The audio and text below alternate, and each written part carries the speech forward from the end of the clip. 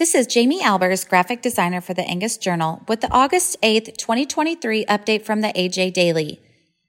Today's update contains news about the Phenotype-Genotype show at the National Junior Angus Show, a sponsored story about supplementing calves through weaning, comments from NCBA about President Biden's use of the Antiquities Act, a story from the National Farmers Union about farmers' right to repair, and a report on fed cattle prices. Phenotype-Genotype show grows interest in National Junior Angus Show, adapted from a release by Sarah Coker, Angus Communications. Can something really be the best of both worlds? When it comes to evaluating phenotype and genotype of cattle, there is a show that looks for the answer. The Phenotype-Genotype show, or PGS for short, asks judges to evaluate cattle based on looks and expected performance through EPDs. In its fourth year at the National Junior Angus Show, the PGS slowly but surely grows.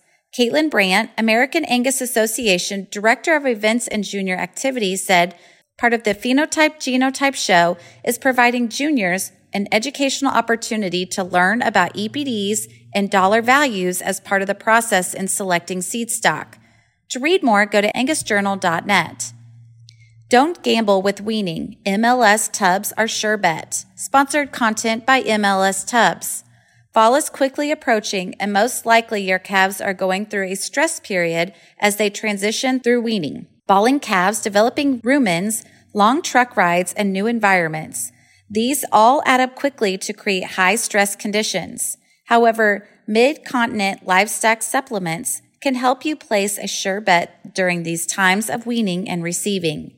The MLS No. 5 Stress Tub and the HM Transition Manager Tub are both specifically formulated for high-stress situations and changes in the production cycle. To read more, click on the link in this episode's description. National Cattlemen's Beef Association slams presidential overreach and latest Antiquities Act designation. Adapted from a release by the National Cattlemen's Beef Association. On August 8th, the National Cattlemen's Beef Association slammed President Biden's use of the Antiquities Act to put sweeping federal designations on more than 1 million additional acres of land in Arizona, amounting to yet another presidential land grab. NCBA President Todd Wilkinson, a South Dakota cattle producer, said, "This kind of use of the Antiquities Act is one of the most appallingly political moves to lock up millions of acres of land across the country. Today's latest designation follows a concerning trend of Washington's politicians trampling local communities, land managers, farmers, and ranchers with the stroke of a pen.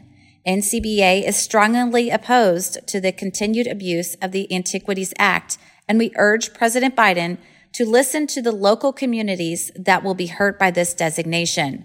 To read more, visit ncba.org.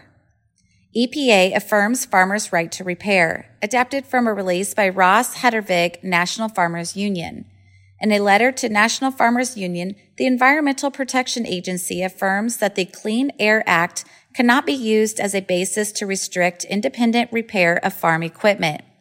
In their opposition to the right to repair legislation, equipment manufacturers and dealers have invoked EPA regulations in the Clean Air Act, specifically related to tampering with emissions control systems, a justification for their need to restrict repair. National Farmers Union President Rob LaRue said EPA confirmed what farmers have known all along. Equipment manufacturers have been using bad faith justifications to restrict independent repair. I want to thank Administrator Reagan and EPA for taking this issue seriously and providing clarity to NFU and farmers across the nation.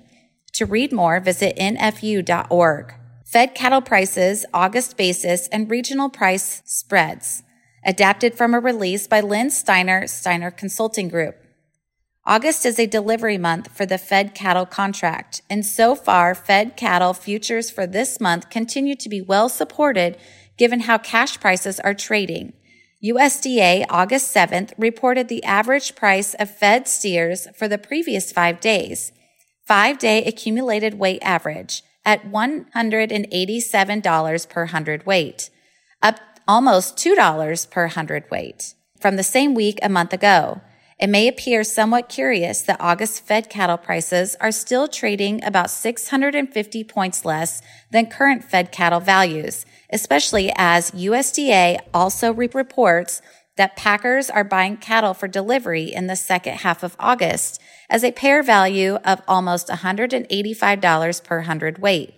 For the full report, go to dailylivestock.report.com. The AJ Daily is compiled by Paige Nelson, field editor for the Angus Journal. For more Angus news, visit angusjournal.net.